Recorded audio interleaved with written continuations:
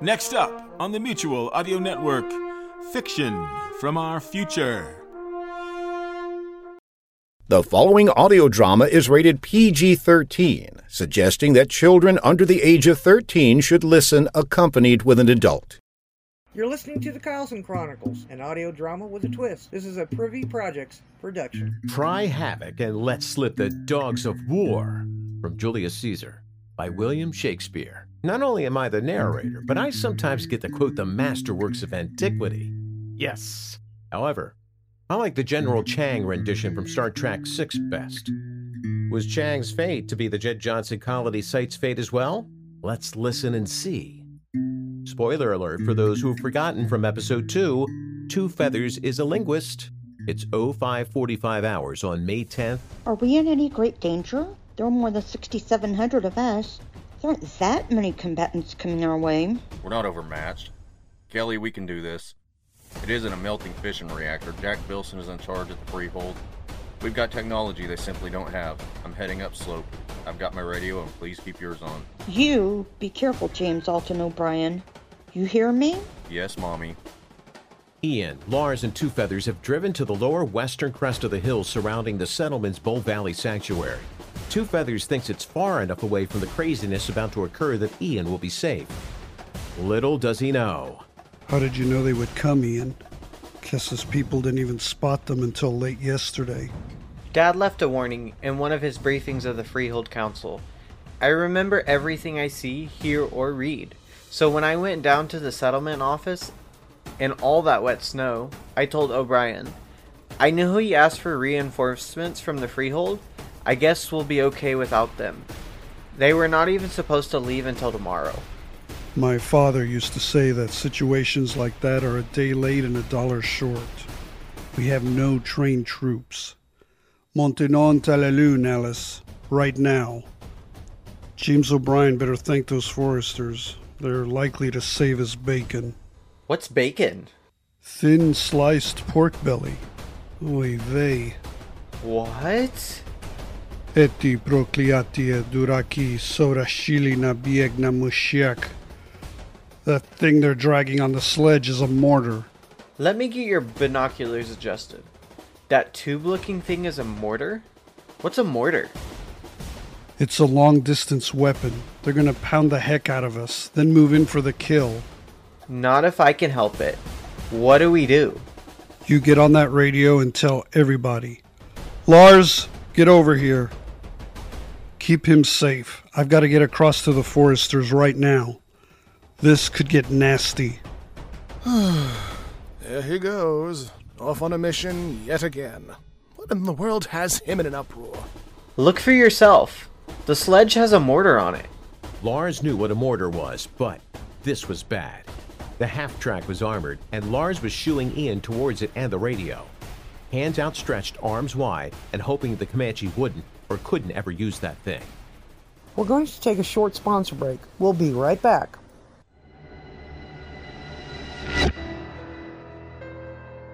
Imagine the world around you is nothing but an illusion. Creatures of legend wage endless wars between shadow and light, but you never see it.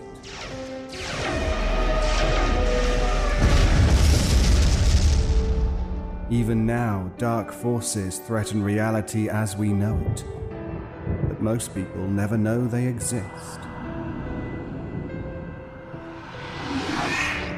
This is the world I walk in. I am called Byron, and these are my chronicles. The Byron Chronicles, available at ericbusbypresents.com, iTunes, Stitcher, and everywhere else podcasts are available.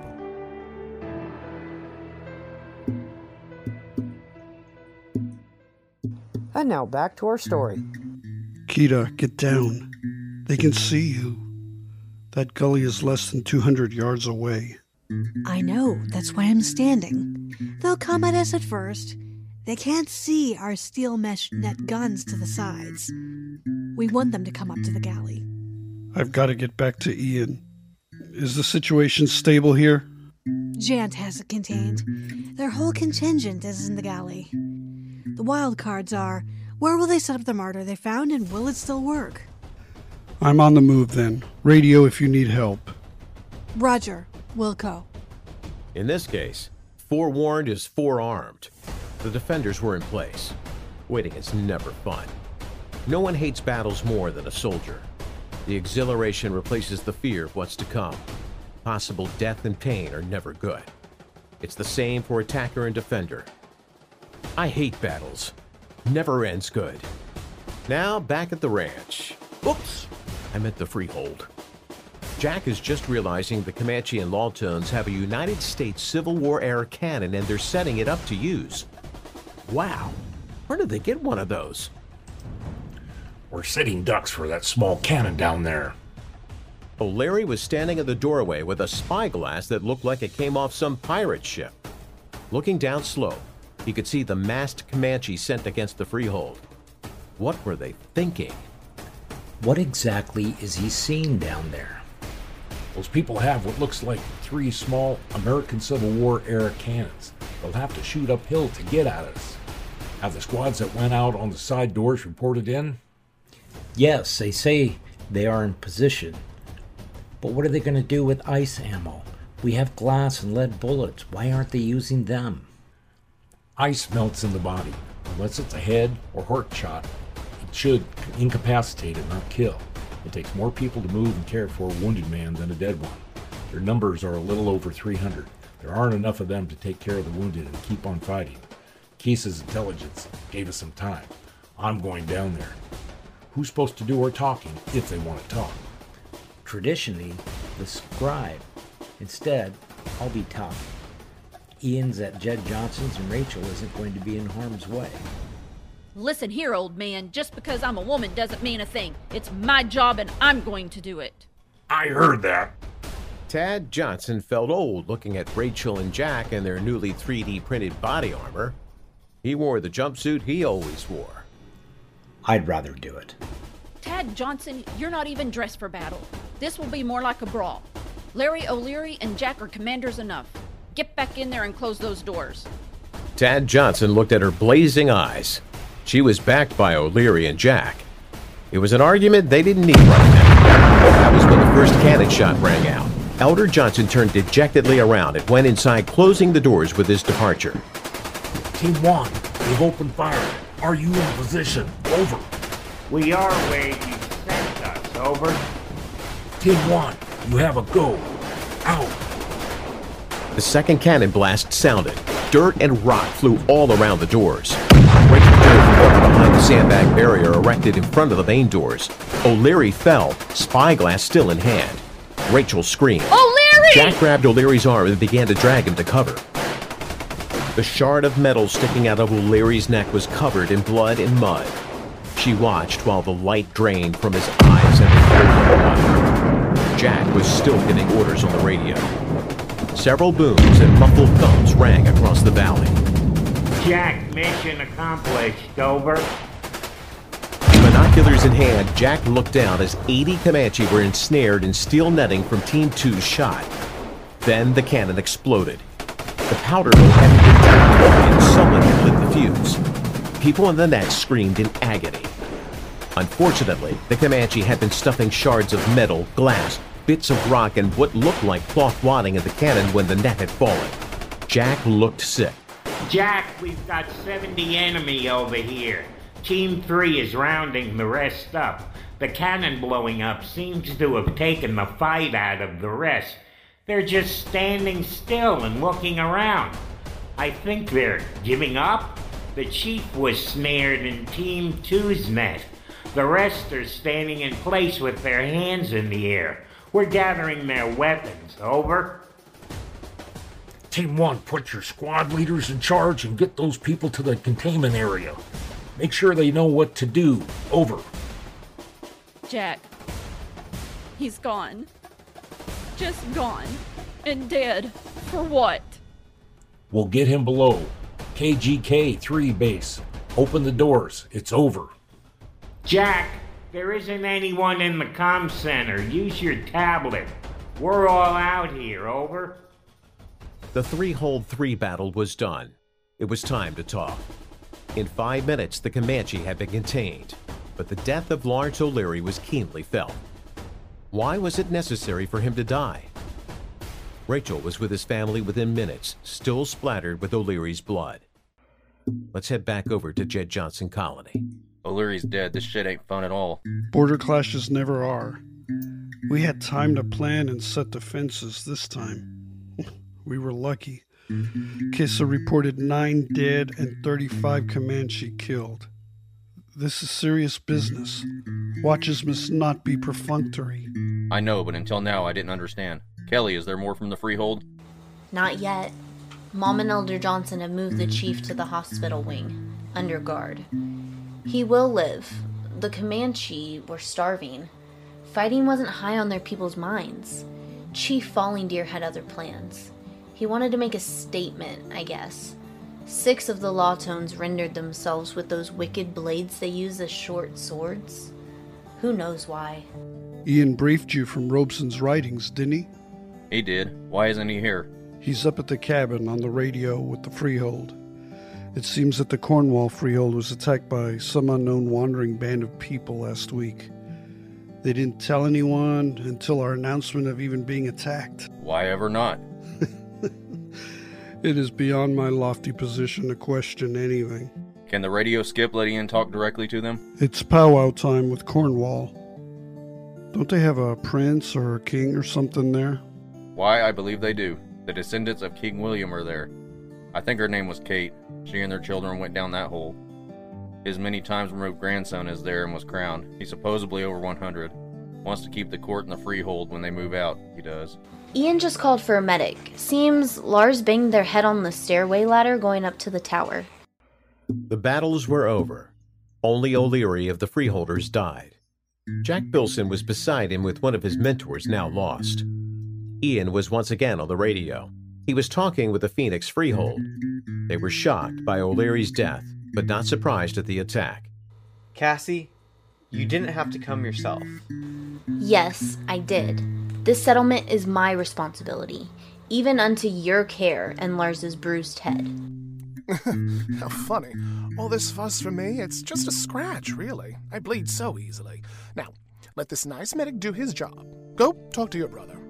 Cassie and Ian headed to the kitchen. Ian looked pale and worried. So serious was his face that Cassie almost cried. Ian, what's wrong? I mean, we survived the clash, with not a person hurt here. What hurts is that it happened at all. The Comanche wouldn't be here to fight with if Rachel Cohan hadn't saved their genome.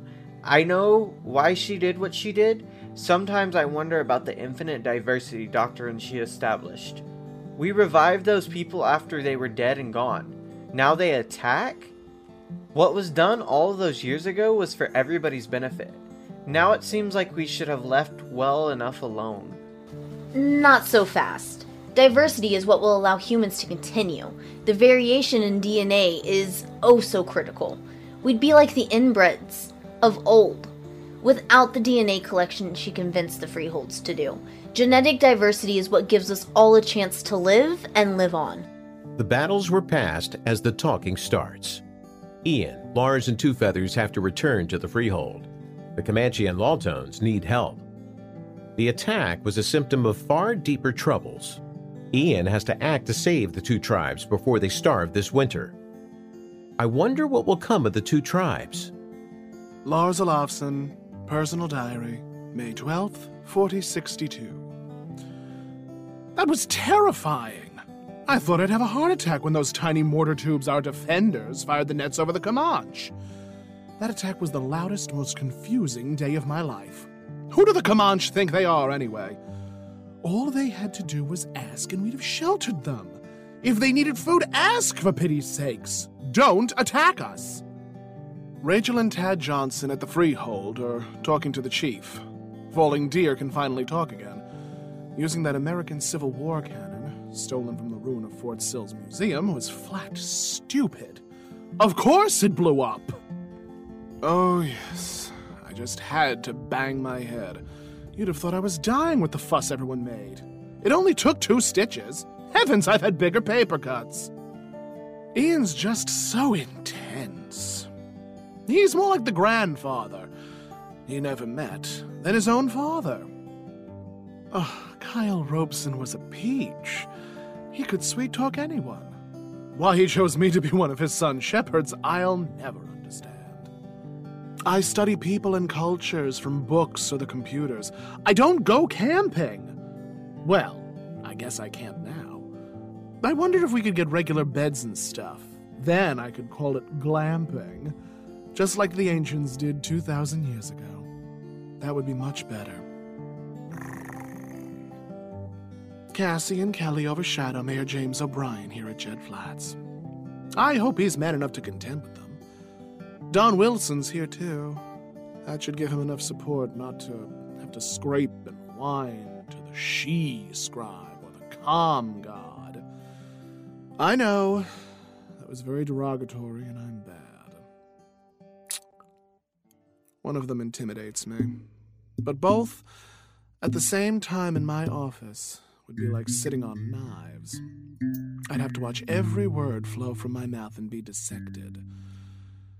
The best part is, they are just the right persons to start a colony. Yes, it is a colony, not a settlement. Kessa said it best in the radio logs. We are all brothers and sisters from other mothers. If she only knew the whole truth, she'd laugh after the shock wore off. This should be a daily log and not a diary.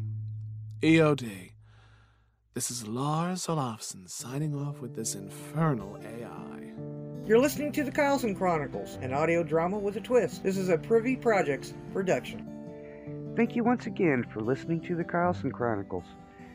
Written by J.A. Babian. The cast in this episode are Charlie Wyrack III as the narrator, Tomcat as Lars Olafsson, Rachel Pulliam as Keita Forrester, Ellie Hirschman as Don Wilson, Bart Poland as Steve Kirkson, Micah Henderson as Ian Kylson, Echo Unklesby as Cassie Robeson, Bruce Jaworski as Elder Johnson and Jack Bilson, James Roberson as James Anthony, Linda Johnson as Kessa Forrester, Tracy Babian as Kelly Kirkson and the announcer, Lisa Sedovey as Rachel Robeson, Ryan Birch as Rory Forrester and Reed Stanford, James Sedovey as Two Feathers, and Belle Thompson as your sound effects coordinator. A special appearance by J.A. Babian as Bobby April and Seth Tilley. Musics by Sven Newkrantz, Tracy Babian, David Feslian, and Danijel Zambo. Please don't forget to hit that subscribe button and leave us a comment on whatever platform you're listening on. This is Tracy Babian, your announcer, signing off.